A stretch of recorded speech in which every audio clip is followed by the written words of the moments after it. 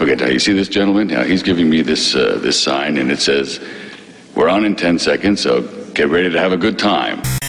Get ready for the game and get to know your favorite Lightning players. This is exciting, isn't it? This is the opening face-off with LightningInsider.com's Eric Erlinson. All right, here we go. On Lightning Power Play. Happy Hockey Day, Lightning fans, and welcome to the opening face-off here on Lightning Power Play. Eric Erlinson, your host from LightningInsider.com, as well as the host of Lightning Lunch. You can hear weekdays 12 till 1 p.m. That's a live show that we do. We look for interaction. So if you're ever tuned in to us on Lightning Power Play here and you're listening to that show, you can always interact with me via Twitter and or email. So I hope you take advantage of that. Getting you set for tonight's 7 p.m. game against the Pittsburgh Penguins. Game you can hear right here on Lightning Power Play, of course, at 7 p.m. with Dave Mishkin and Phil Esposito. The pregame show is at 6:30. And, of course, Greg Linelli Greg Linelli follows us here with Lightning Power Play Live at 5:30 as he'll get you set for the game tonight as well. And we'll be joined on the show today by Lightning defenseman Victor Hedman, so stick around for that interview. We'll also, of course, talk to Bobby the Chief Taylor from Fox Sports Sun, as we always do here on the opening faceoff. And we're going to get some of his thoughts on Tampa Bay's game the other night against Vegas, look ahead to Pittsburgh. We're also going to ask Chief about the trade that went down last night involving an Atlantic Division rival, so we'll get Chief's thoughts on that as well. All right, the Lightning have been a team that has been relatively injury-free for a good portion of the season. Knock on wood. Somebody knock on wood somewhere. Everybody knock on wood somewhere. Thank you, Connor, for knocking on wood.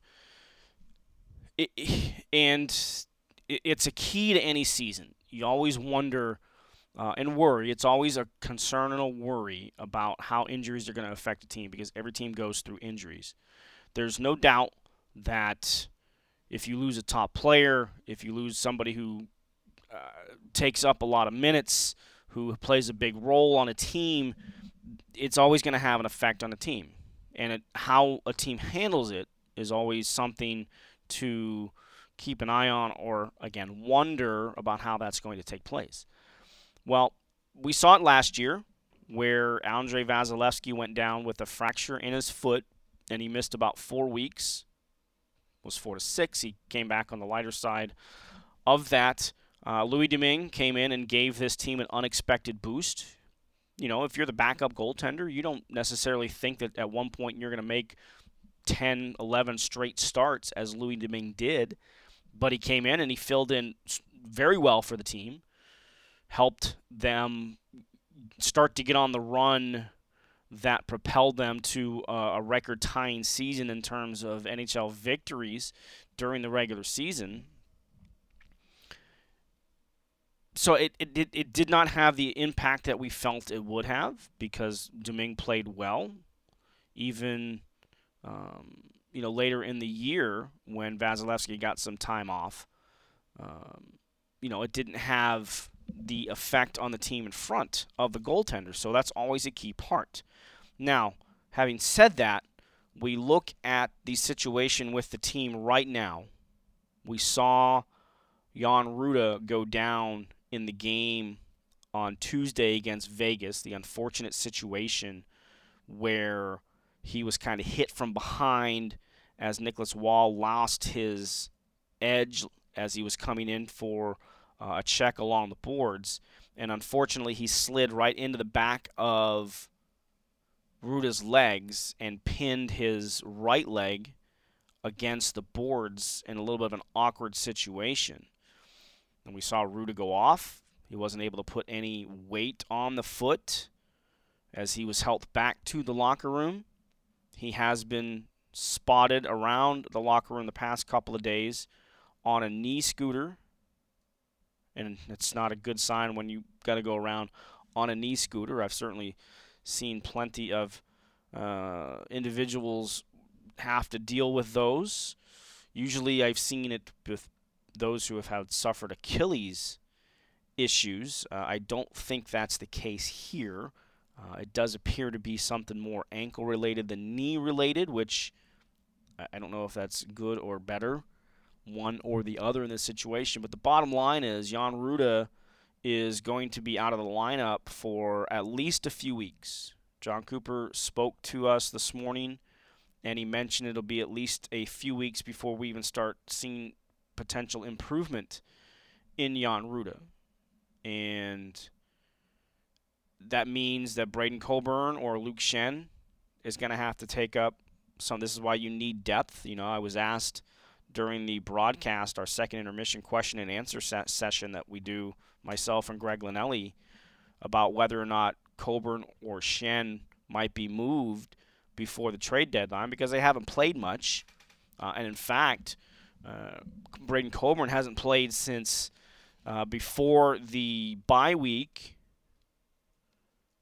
when Ryan McDonough missed a few games, and McDonough returned for the game against the Minnesota Wild. That was their next to last game before they headed into their bye week. So Braden Coburn, his last action was back on January the 14th against the LA Kings, which before Tuesday was the team's last home game. So it's been more than 3 weeks since Braden Coburn has played a game. And then Luke Shen's last game, he hasn't even played in the 2020 calendar year to date. His last game was New Year's Eve in Buffalo. And before that, it was December 21st against Washington. And before that, it was December the 9th against the Islanders. So Luke Shen has only played 3 games since the beginning of December. And now, but this is the role sometimes. It's like a backup goaltender. You have to be ready when your name is called. Now, you've a little bit of a better idea of when you're the backup goalie, you're going to get a start. Just as Curtis McElhaney knows here, it's probably once every 4 or 5 games, give or take.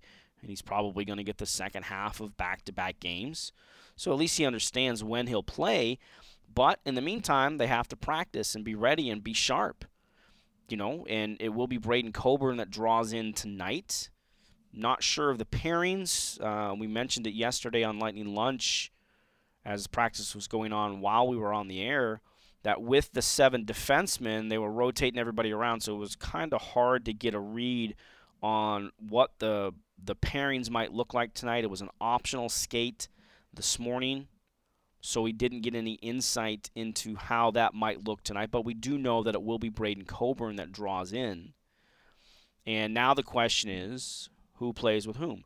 And this is where the situation, it just bears monitoring.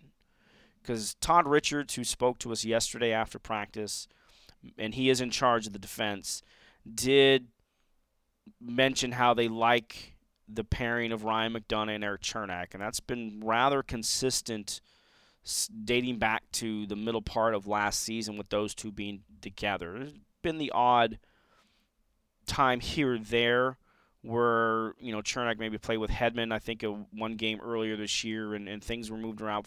But for the most part, 99% of the time when McDonough and Cernak have been in the lineup, they've been a pairing together.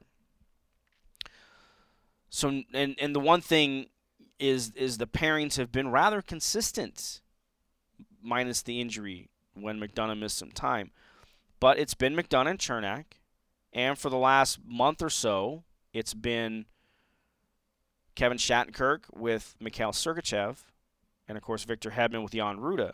Now, Victor Hedman is not easy to play with. He is a difficult player to have as a partner, and I don't mean that in a bad way. But you do have to have an understanding of how Victor Hedman plays. Victor Hedman is a roamer.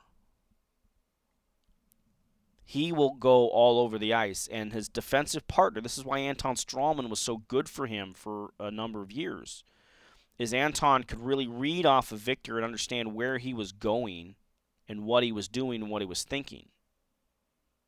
That chemistry just worked. And I think that's where Ruda sort of put his game together. He was able to understand how Victor Hedman played and how he had to read off of that.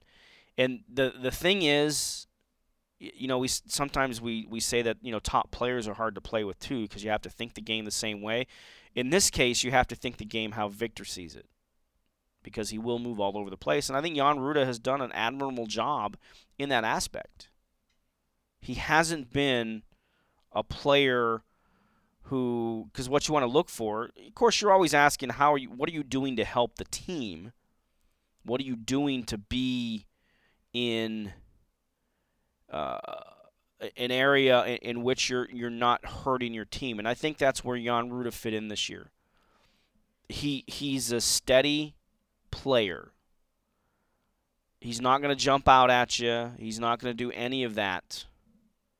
But what he did do is he knew how to play with Victor Hedman. He was learning how to play with Victor Hedman. And at the end of the day, he wasn't hurting the team. And by not hurting the team, he was helping the team. That's what he had meant to them. And that's why he had been a pretty good, consistent partner with Victor Hedman for a good portion of the year. I've said it many times on this show, on Lightning Lunch. I've said it with Greg Linnelli many times. The biggest question to me surrounding this team and the personnel-wise this year was who was going to play with Victor Hedman this year. They brought in Kevin Shattenkirk late in the year when he was bought out by the New York Rangers. We thought, okay, is that somebody who could potentially play with Victor Hedman as the right-handed shot? They played together a little bit. Luke Schenn was signed in the offseason. Well, was he going to be somebody that could play with Victor Hedman? I think when Shattenkirk came in, it kind of pushed Luke Schenn down the depth chart a little bit. But it took until the first time that Victor Hedman and Jan Rutta were paired together came back on December the 12th. That was a game against the Boston Bruins that they won here at home 3-2.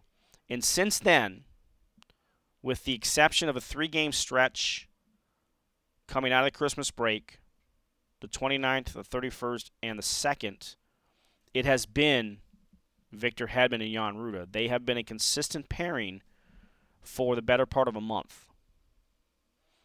Now, before that, Coburn was a guy who played with Victor on the right side as a left-handed shot, playing his offside. But, Coburn has played the right side for a good portion of his career. He's comfortable over there.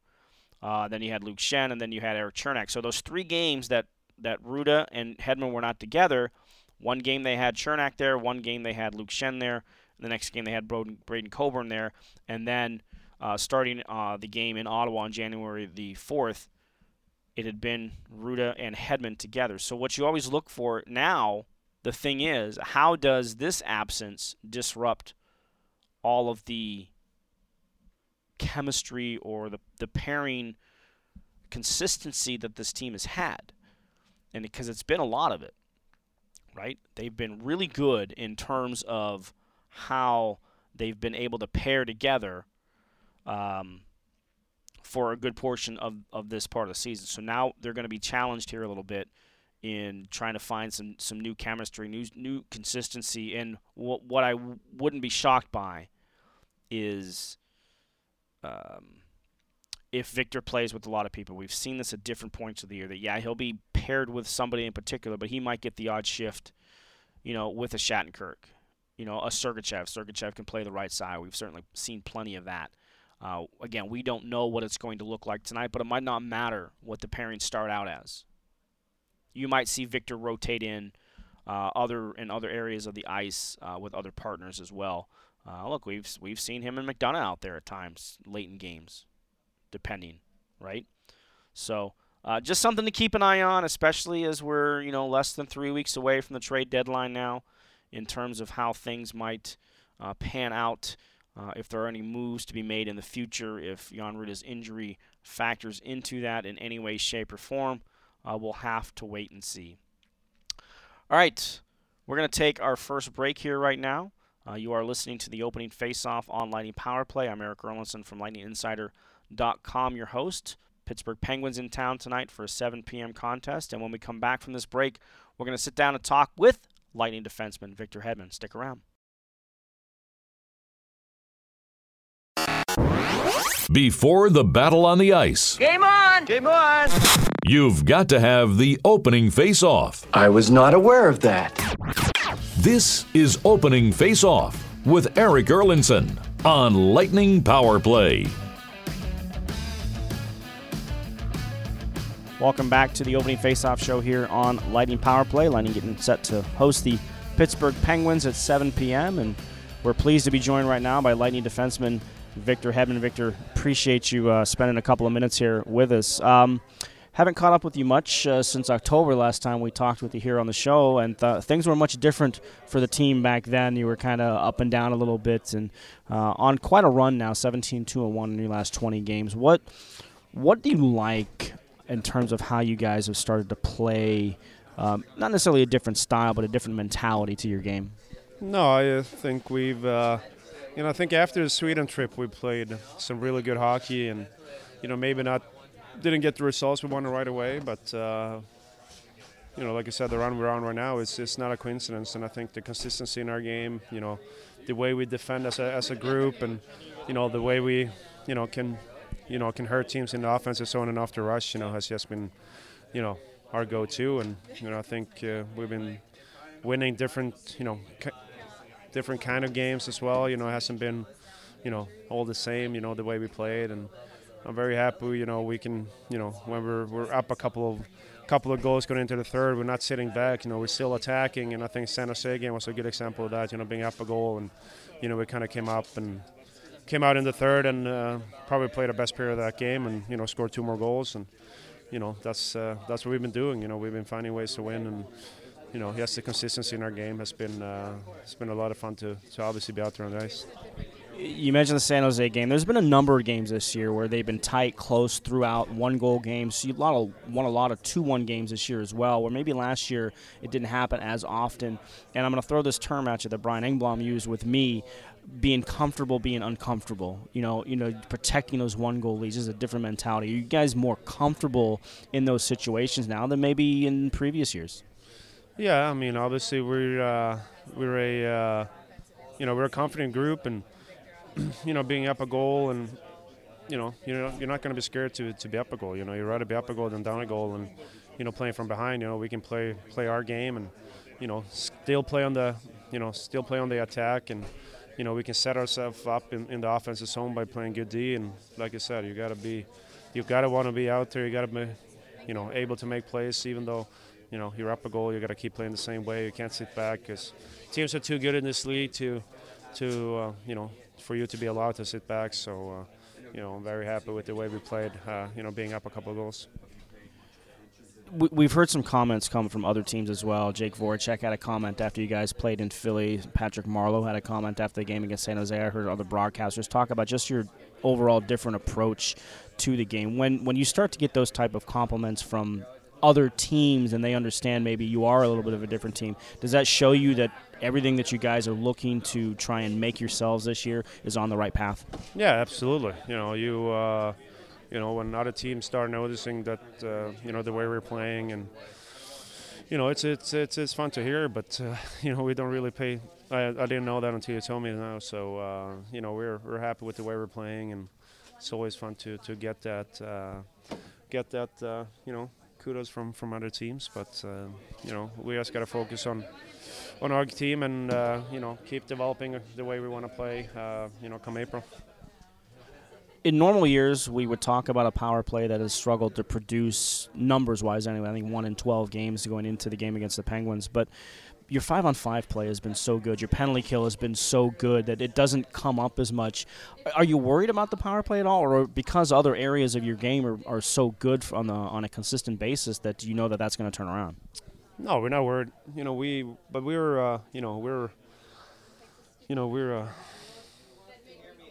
put a lot of pressure on ourselves to produce when we get out there, and you're not going to score every time, but for us as a group, or both groups, 1 out of 12 games is not good enough. And when we get the opportunity, last game we had 47 seconds, so maybe don't count that one. But when we get the opportunity, we're gonna go out there and create momentum, kind of like the one in LA. It doesn't count as a power play goal, but we're out there for 2 minutes, and we're hemming them in their zone, and then we score after they get 5 guys on the ice. But that's the kind of power play we want to have.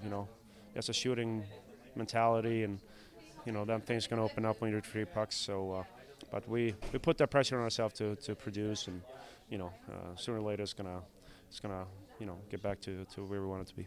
Well, you mentioned the abbreviated power play chance you had against Vegas the other night, but as a whole in general, it's been 1 or 2 chances. Teams are not taking penalties against you. Is that a result of them understanding that they can't take penalties against you, or are we at the time of the year where maybe things aren't going to get called as much? I don't know. Maybe it's a combination, but we've obviously had a successful power play the last few years, and if you give a good power play an opportunity, 4 or 5 times a game, chances are, they're going to score. So maybe that's what other teams have, in the back of their mind as well. So but then it's even more on us to, if you only know you're going to get 1 or 2 chances, you can't let the first one slide. So, we're looking forward to, obviously coming back, and we got some work in today. We haven't really practiced a whole lot with the bye week and the amount of games we played. So, it's good to get a couple of reps in today, and looking forward for tomorrow, and hopefully get a first or get a early PP and get things going.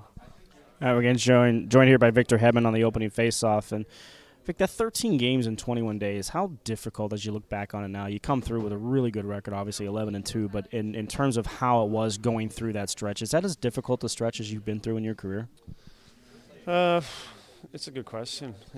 When you're in it, you don't really pay too much attention about it.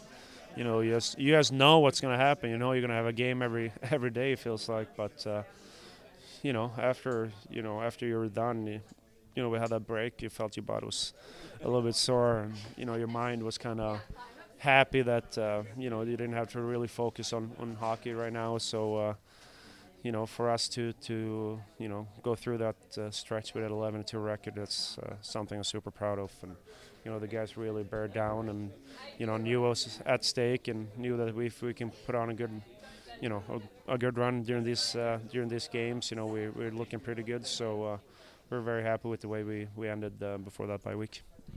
We haven't talked to you since before the Sweden trip, actually. So I know you've been asked this question 1,000 times, but just kind of reflect back on the opportunity it gave you to kind of be there for a week and play a couple of games in front of a lot of family and friends back home. Yeah, that was one of the best moments in my hockey career, and super proud to be back home with this group of guys and this organization that I've been a part of for so long, and to come out of there with 2 wins, and being able to score a goal as well, that was icing on the cake. So no, that's a moment I'll cherish forever, and see my friends, my families, and it was just an unreal feeling. And hearing this national anthem, the Swedish national anthem as well, during an NHL game, that was super special. So I think once is enough. Now I don't have to do it again. So let's have this moment, and I'll have that with me for the rest of my career. I know, watching from afar, you were a great ambassador for the team and the league and for your country during that aspect. Any special mementos, pictures, anything that kind of stands out in your mind that will help you remember that trip, 10, 15, 20 years from now? Well, it's easy now. Everything's on YouTube, so you can just go in and watch the whole game pretty much. So, but just the overall experience, the face-off, ceremonial face-offs, with Croner the one day, and then Nazi, obviously from my hometown, that was very special. So, it's a lot of things that I really, gonna look back at, and it feels like forever, but it's only been like 3 months or 2 or 3 months. So. You've been playing a lot of hockey. Exactly, a lot of hockey. So, but that, like I said, I think that trip was good for us. We're kind of in a hole. Things weren't going as well, and we got that week pretty much in Sweden. Obviously my favorite country in the world, and we had a good time as a group and as a team. So I think that trip was very good for us. How do you think it helped in terms of bonding? A couple of new faces on the team with Pat Maroon and Kevin Shattenkirk and Curtis Mack. We talked a lot about it, but as you kind of look back at it now from that aspect, to kind of spend some time with those guys and kind of bring them into the group maybe a little bit more. Yeah, that was huge. And, we did something every day as a group, and we had a lot of fun. And, obviously that's big for us, different time zone, we just having a good time, eating some Swedish food and, hanging out together as a group was what we needed. So that was awesome. We had a week before in New York as well, so it was a 2-week road trip pretty much. So it was a lot of fun. 2-week road trips, 3 weeks between home games. It's been a quirky kind of a schedule for you guys. All right, last one here before we let you go, and we always have to talk United. Yeah. When we discuss little up and down year for them, are they going to make it in the top 4? Sure, hope so. There are too, a lot of injuries and a lot of games. Now they got a 16-day break, and I'm really looking forward to seeing Bruno Fernandes. The late signing from Sporting. That's I think is going to do great things for Man U. So and then Igalo, they're lacking a little bit, up front with Rashford being hurt. So see Igalo coming in from the Chinese League. See how quickly he adapts, back to the Premier League. So, I'm confident they'll make it back to the top 4, but it's gonna be a grind, and they got to pick up points, early on. You surprised Liverpool has such a huge lead? Because I talked to my son. I don't know if he's listening to the show or not, but every time I talk to him, he talks about how lucky Liverpool is. They obviously have such a huge lead. They could clinch the league by the middle of March. It's an incredible stretch, but surprised Liverpool has such a big lead? Yeah, very surprised. They're lucky. They're lucky. Good answer. Yeah, you got to tell Strauss that too. They're lucky. No, they're an unbelievable team. Being 24-1, I think. No losses, 1 tie. It's remarkable. They had some late finishes, but I think good teams find a way to win. And Liverpool, it's not a coincidence that they're up there by that much. And they steam it through the Champions League as well. And you look at their team yesterday in the FA Cup, or I think it was the FA Cup, the whole team is on vacation, the coach is on vacation, and they still go in and they still win. So, very, it's mind-boggling, the way they've been able to, go through this stretch with the amount of games they play as well. It's remarkable. All right, Vic, thanks as always for your time. Thanks for the British Premier League update as well. We always love talking soccer with you, so continued success the rest of the year. Thank you. All right, Victor Hedman has been our guest here on Lightning on the opening face-off here on Lightning Power Play. Lightning are in action tonight against the Pittsburgh Penguins at 7 p.m. Stick around. We're going to take a break, and when we come back, it'll be time to talk to our good friend, Bobby the Chief Taylor.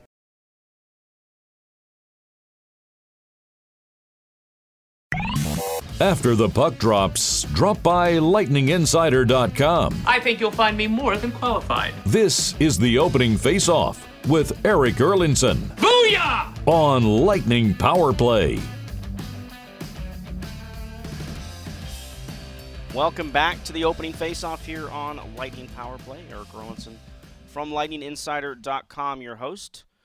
Tampa Bay back in action tonight against the Pittsburgh Penguins. That is a 7 p.m. puck drop. Of course, you can listen to it here on Lightning Power Play. Dave Mishkin, Phil Esposito have that call for you. Greg Linelli has Lightning Power Play Live coming up next at 5:30, and that leads into the pregame show at 6:30, and then the broadcast starts at 7 on Fox Sports Sun. Rick Peck and Brian Engblom have that call for you. Their pregame show will be on the air at 6:30, which includes our next guest, our good friend, color analyst, 2-time Stanley Cup champion, Bobby the Chief Taylor. Chief, enjoying the weather? Yes. Yeah, got out and played golf yesterday. Just played Copperhead, which is getting all ready for the Valspar in early March. And did you replace all divots? Yeah, it was a cart path only, so that's what took it a little bit longer, too, because if you didn't hit it on the cart path side, you had to trudge over there twice. Oh, okay. To see how far you were and then come back to get the right club. So what you're saying is you got your steps in as well. Boy, did I ever. Well, it was a good day to get it done. Yeah, it was. Yeah. It was a great day. I mean, hardly any sun, so it was really comfortable. Yeah, unlike the weather that's going to pass through tonight. It's supposed to be From what I hear, yeah. somewhat severe. So be prepared. If you're coming to the game, make sure you bring an umbrella because it's supposed to be raining pretty heavily all the way through about 2 o'clock in the morning. So unless you plan on sleeping in the arena here, which sometimes I feel like I should, you're going to walk out into what could be a potentially bad rainstorm. So make sure you come prepared if you're coming to the game tonight. The Lightning have been prepared somewhat, Chief. Let's talk about first the game on Tuesday night against Vegas. From an aesthetic point of view, not the prettiest game for Tampa Bay. Some turnovers, some stretch passes they probably shouldn't have made that were easily picked off by the Golden Knights. A couple of backdoor plays that they got away with that Vegas didn't convert, but didn't even get a shot on goal. They missed the net. So from that standpoint, it wasn't pretty, but talk about finding a way to grind through a game and pick up a couple of dirty, ugly goals ends up being another key 2 points. Well, that's the difference. I thought in the last part of the game they were a lot better. Yeah, third period especially. Yeah, and you know what? That's the thing. That's been, I think, the biggest key to their success thus far has been their ability to shut down games now and close games out. And, Vasi was best. We needed him big time in the first 30 minutes of that game. He was huge, and he came up big. But, when you gets down to the final period and that, and Vegas is a good team. They've got more speed this year, I thought, than I've seen in the last year or two. But they still don't finish real well. They've got guys that has scored in the past, not overly outstanding scores, but they do produce. Pacioretty's been a 30-goal scorer. Stastny puts points on the board. Marcia Shaw has had a couple of really good years now, so you can say he's a scorer. Carlson, I don't know. I mean, he hasn't done as well as that one year he did. But yeah, and he's been injured, so he missed the game the other night. Yeah. So, but I mean, they're a very good team. They're very well coached, and Fleury wasn't at his best, I don't think, but he also, we got a couple of deflections on him, Well, he made that one save on Kucherov, that sliding pad save on a one-timer that probably 9 out of 10 times probably ends up in the back of the net. Yeah. But you know what? They really when it's the difference I've seen in them now is when the game's on the line. That's when they put it into another gear. Yeah. They step it up, and they're much more aggressive on the puck. And, when they got that empty net goal, they were all over Vegas. I mean, they just played. The gap control was great. They're making the plays at the blue line, and they were really playing. I thought they finished that game off well. Well, and one thing that stood out to me, and I talked about this yesterday on Lightning Lunch, where it was interesting talking to both Steven Stamkos and Braden Point in particular when I asked them this question. 3 of those 4 goals, one was the empty netter, so the 3 5-on-5 goals were net front presence goals. 2 deflections and the 1 screen that Stamkos set up on the Braden Point goal. And I asked both of them about that, and they both basically said, well, we knew that we weren't going to make east-west plays against this team. There's certain teams that you're not going to be able to do it against, and they're one of those teams. And Fleury is so good. He's so athletic. He can make saves from side to side that you don't think he can make. So their concentration was to get that net front presence and try and get goals that way. You don't often hear in season that talked about because you don't try and tailor your game plan too much to your opponent. You usually worry just about yourself and what you do well and if you can go out and execute. But it was interesting to hear them say that they kind of altered things a little bit to have a little bit of a net front presence mentality, and it paid off. Well, basically it's hard to do that, yeah. to custom manage your game because there's so many games. Mm-hmm. They were coming off a 4-game and 6-night thing. That's not easy. And coming back from the West Coast. From the West Coast 2 time. days off. Yeah, all that stuff. So, but you know what? That's to me, that's a sign of maturity. That's a sign too that the coaching staff is looking at that too. A lot of times, they just say, "Oh, let's worry about us." It's the easier way to do it, and also it's a less troublesome way to do it. So maybe, like for instance, tonight's going to be, in my mind, the battle of the special teams. I mean, these teams are so good everywhere, but the biggest thing is Pittsburgh doesn't take a lot of penalties. So I think, in my mind, the penalty kill's got to be really strong, and that's something that has been really, really good for them over the last month. In my mind, that's a huge thing. For instance, that game against Vegas, they had 3 straight power plays. They got 1 shot. Yeah. 1 shot out of 3 power plays, and we happened to get a shorthanded shot too. In fact, that was our only shot on goal for the longest time in the second period. But this is the thing. You don't.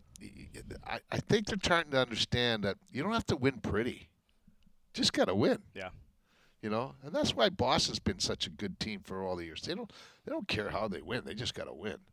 You know, and for me, I love the way Vasi's playing. I mean, he is really at the top of his game. He's going to have people just shaking their head for the rest of the year. Mm-hmm. But I like the way how we finish games. Boy, when they need to, they just really put it in another gear. You bring up special teams, and I know we talked a little bit about this on Tuesday's show about the power play. In a slide, 1 for 22, I think they're on their last 11 or 12 games. So it hasn't been something that's helped them. It hasn't hurt them, but it hasn't been something that helped them. But they've been really good 5-on-5, and the penalty kill has been there. And, you know, it's funny how things work, because last year heading down to the final stretch of the season, so many people were saying, well, you can't rely on the power play when you get to the playoffs, so who cares how good it is right now? How good are you 5-on-5? And now they are. Now they're really good 5-on-5. Their penalty kill is there. And I think back to one of the years the Kings won the Cup. Their power play was about 5% in the postseason. Yeah. But because they were so good 5-on-5 and their penalty kill was good, they ended up winning the Stanley Cup. Now, I'm not trying to open my crystal ball here and kind of peer into what it is, but when you can have that type of mentality, when you don't have to rely on that power play, you want to take advantage of it, especially when you get in the postseason. But you don't have to rely on it, that you have other areas that you consider a strength. And to me, like, we haven't talked about the power play because they've been winning games during this stretch. How key, you talked about finding different ways to win. So when you kind of put that mentality towards an April outlook, how key is that? Well, because you play 5-on-5 95 to 97% of the time in the playoffs. Yeah. You don't get your power play production or your power play opportunities are cut at least 50%. And they say, oh, no, it doesn't. Well, you know, you can talk to anybody that follows this game on a regular basis, and there's 2 different kinds of games that the officials call: the regular season and the playoffs. So when you can really get your 5-on-5 play going, I had a coach, Freddie Sherrill, that used to get so mad at the team if we scored in the first minute of the play on the power play. He'd want you to score with about 20 seconds left to go. He says, I want you to tire that other team out. He says, I want you to score right off the bat. And then we used to look at him like, really? I think he just did that to change things up. But I'm going to say, oh, that's a little too picky. Yeah, we don't want to score in the first 15 seconds or you'd be in trouble. Well, and your philosophy on that team was no more than 3 passes without a shot, right? Oh, yeah. So that seems a little contradictory. Oh, yeah. Like, the thing was that his whole thing was that, just so that everybody could understand it, he said, you know, if it came back to the point the second time, that guy that played the point, whether it be a defenseman or a forward winner on the power play, had to have that shot going towards the net. Yeah, and we set a record for power play goals at the time that year. Shooting mentality. Yeah. Right?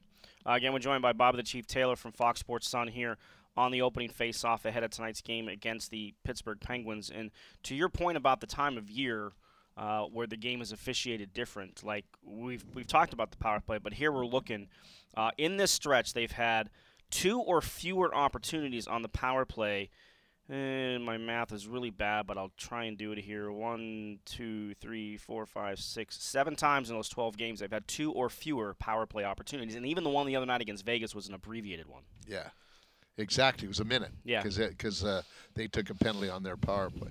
Well, that's the thing. That's another thing that gets me. You know, the inconsistency on what is a penalty and what isn't. I mean, there was a couple of times when the Lightning could have been penalized. Yep. And they weren't. And of course, you know, and then all the you get certain players that beg all the time anyway. You know, like that Stone does all the time. You know, but nonetheless, you know, that game was one where the refs were actually watching it. You know, they let just about everything go. But that was basically what you were going to find in the playoffs. Yeah. And you know what? I don't mind that. I don't mind that as long as they're consistent. I don't. If you're going to call it one way, you got to call it the other way. Or if you don't call it one way, you don't call it the other way. Well, that's all we ask, right? That's all. That's I all we just want ask. all What's the player standard? ever asks is What's the standard? All the player asks is a consistency. Yeah. Because they're going to push the borderline Absolutely. every time to see what they can get away with. Well, and that's why also, too, just in game, you want the game officiated in the third period the same way it's officiated in the first period. If you're going to let that go in the first period, you better let it go in the third period or vice versa. Yeah. If you're going to call it in the first, it's a penalty in the third as well. I don't care what the game is, what the situation is. A penalty is a penalty, but that's a conversation that we'll have probably in about 5 weeks or so because that will definitely come up again for sure. All right, so let's look ahead to tonight's game. Pittsburgh is just astounding, I think, to a lot of people with the injuries they've had this year. Not just the injuries, the players who have been injured. I mean, Sidney Crosby missed about a month and a half, 6 or 7 weeks. Jay Gensel is out for the rest of the year. They've had Chris Letang has been out of the lineup for a good period of time. I mean, they've missed some really key players. Malkin missed some time. And yet, here they are. They're right on the heels of the Washington Capitals in the Metro Division, and they just keep chugging along.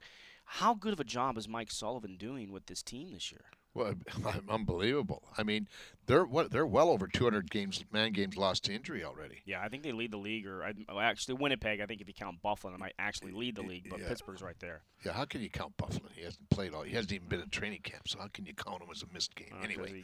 But the thing is, for me, is that no, they are a very well coached game. Sully's done a great job there. He has ever since he got there.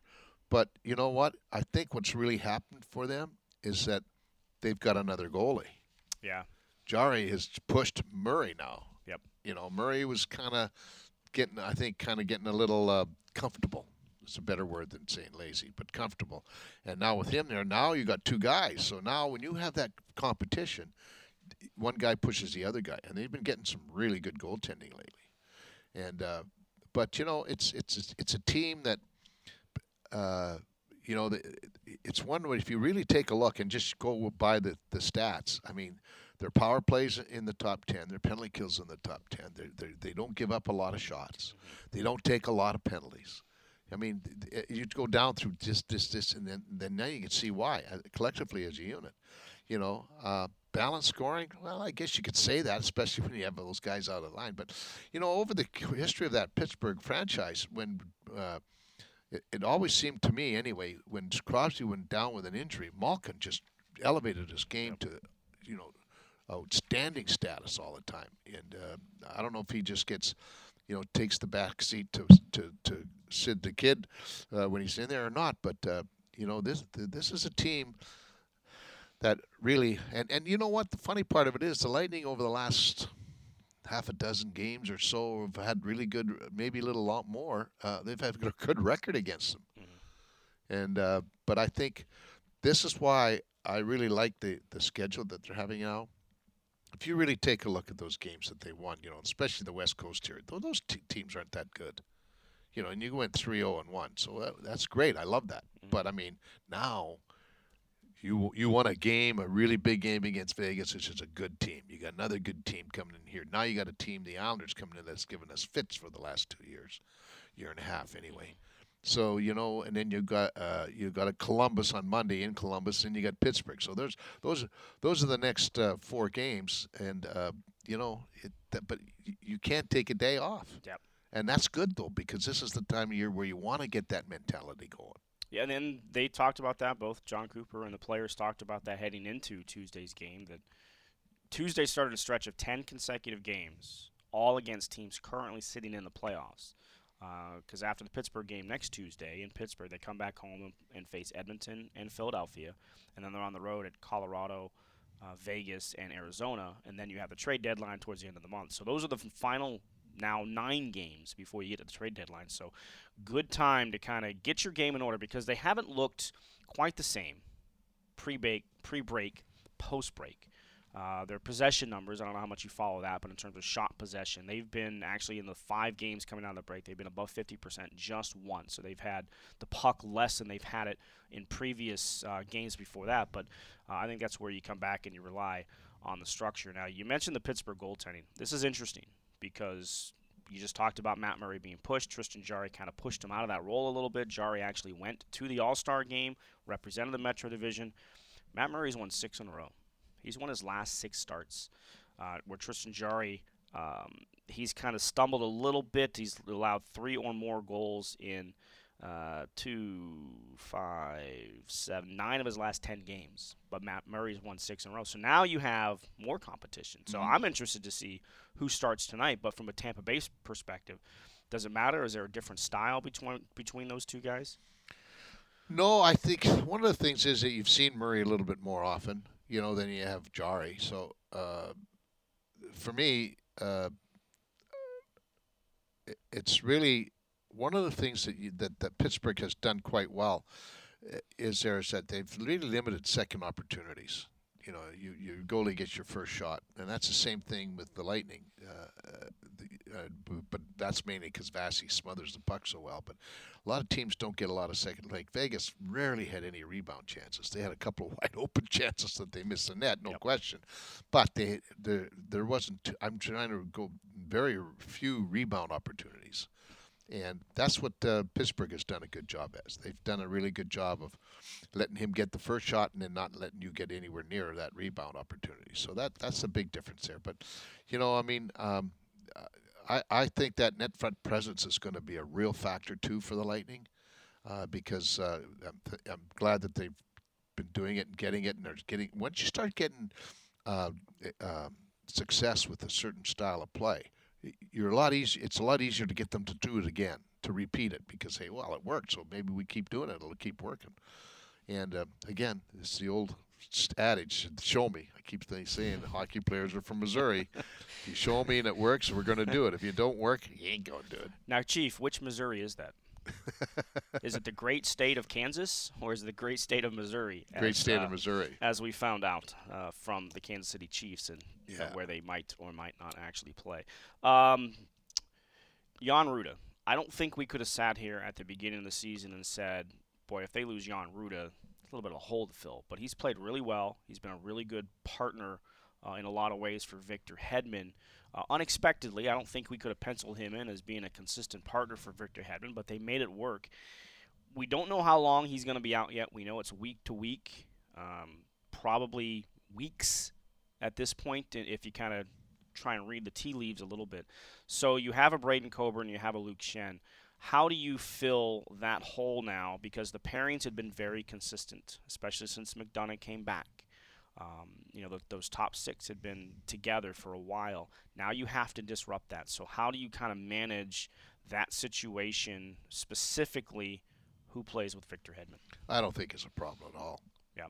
I mean, losing Rutta doesn't mean anything to me. I mean, for me, because if you lose a Sergachev or you lose a McDonough or you lose a Hedman or Shattenkirk, then that's a big problem. Mm-hmm.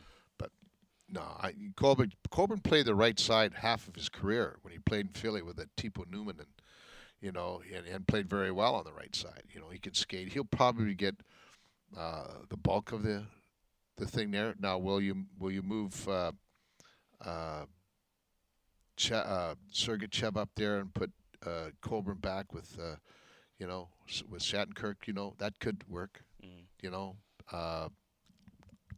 But I don't think it's as big a problem as everybody's trying to make it out to be. No, I really don't. Okay. So, but the consistency in defensive partners. Well, they've played together before, and with Victor, it's not going to hurt Victor. Victor's going to play the same way. The guy that plays with him has to understand how Victor goes. So you can't go all the way up the ice all the time, too. You have to be that guy that sits back a bit. I think with if you got Shen there, you're going to win a lot more board battles than you will with Rutta, and Coburn can handle the skating part of it, and I think that whoever goes in there is going to bring size and strength to the lineup anyway. But they'll probably shift somebody up there. I wouldn't be surprised if you see Sergachev playing the right side with them, and most of the time, and then use Coburn and possibly Shattenkirk or back there, whomever. Yeah, I wouldn't be surprised too. No matter who takes the spot on the ice for the game lineup, basically, we'll probably see Victor play with everybody anyway, right? Like we saw that earlier in the year. Is that I think McDonough and Chernak will play. Yeah. I mean, everybody said, "Oh, they switched around there." Well, they had to. There was 5 defensemen. Yeah. So, but I don't think they're going to change that one. The key thing of it is you got to be smart enough to play with Victor, just to understand. Yeah, you have to understand that where he's going, and he's all over the place. You really have to read him. Yeah, and that's the key. And you know what? I mean, that's the biggest problem. Ruda did a very good job of that, reading it and allowing, and for Victor. But for me, I can see the key to the whole thing here is the versatility of I just couldn't be of Sergachev. Yeah, because he can play both left and right side, and I think that's the key for him. He's played mostly the left side, this year, but he played all the right side all through it. But he likes to go with the male too. So yeah, that's why it's an interesting if that's what's yeah, gonna happen. yeah. But to me, I don't think you're going to lose much. Yeah. Chief trade went down last night in the league that it affected an Atlantic Division foe as the Toronto Maple Leafs acquired Jack Campbell and Kyle Clifford from the LA Kings. Leafs needed a goaltender. Frederik Andersen is injured. They don't know how long he's going to miss. They just say it's day-to-day, but they've had a kind of a hole there as their backup goaltender. Jack Campbell comes in. How much is... Who'd they give up for that? Trevor Moore and a couple of draft picks. So, yeah, it wasn't a whole lot. I think there's 2 third-round draft picks and another draft pick involved in it in that trade. But, the Leafs are a team. They're outside the playoff picture right now, and they're kind of lumped in with the Panthers and Philadelphia and Carolina and the Islanders and these teams vying for a playoff spot. How much can that backup goalie in this situation? It's obviously hurt them this year. I think I listened to Sirius XM on my way in this morning. I think the Leafs are 27th in terms of points from their backup goaltender, and it's been a hole that they've needed to fill. So now that they've sort of addressed this, how much more does that, or how does that help the Leafs as we potentially look at who could be, first-round opponents? Well, when you take a look at the Leafs, I see I see the Lightning of 2 years ago, where the goalie was the biggest star, and the biggest thing with them is that Frederik Andersen bails them out time and time and time and time again. They haven't figured out that you got to play team defense yet. Those forwards, hey, I'm open by the Buick, get me the puck. They don't come back too well. And, that's the whole key with they talk about defense. It's not just the defenseman and the goaltender, because you got to have that player, those forwards coming back and being committed to it.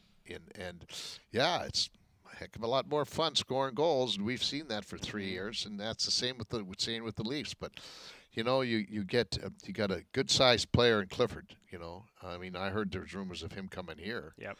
And, but Campbell's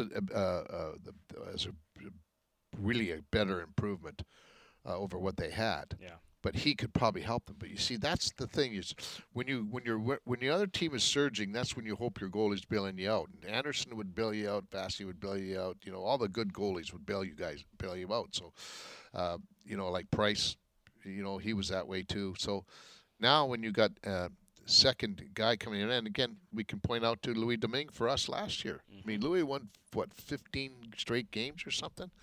And when Vasi was hurt, that's a big difference. There's no way you win 62 games. You'd be lucky to get 50, if your backup goalie isn't there. But for me, Toronto, it's going to help them, no question, but they've got to start understanding, like our team has this year. Mm-hmm. The better you play defense, the more times you have the puck. And so that's the thing for me. But that's a big improvement for the Leafs getting Campbell. He's a pretty good player. Yep. And they got to push for it. But they're the ones that have to. I don't know if they're a young team, and so I'm not sure. It's so does that mean can we take more chances now? Because I going to bail us out. That's the mentality of guys that score. That's why they score. Yeah. Because they have that gambler attitude. And that's kind of how Babcock didn't want them to play. But there's a balance there, and I think we're seeing that with the Lightning this year. There's a balance between knowing when to go, when to push the pace, and when to not push the pace. And I think that's an understanding that this team here that we cover has certainly got a key. Yes. And then you mentioned the third period the other night against Vegas. Yep. Wasn't great the first 2 periods. They found a way to grind through it. Actually had a lead going into the third period, and then kind of locked it down. Even when Vegas tied it early in the third, locked it down, grinded it out, find a way to get a goal, win a game. They don't ask how. They ask how many, right? Exactly. Yeah. Kind of like when you hit goals off into the trees. They do ask how many on that one as well, for sure.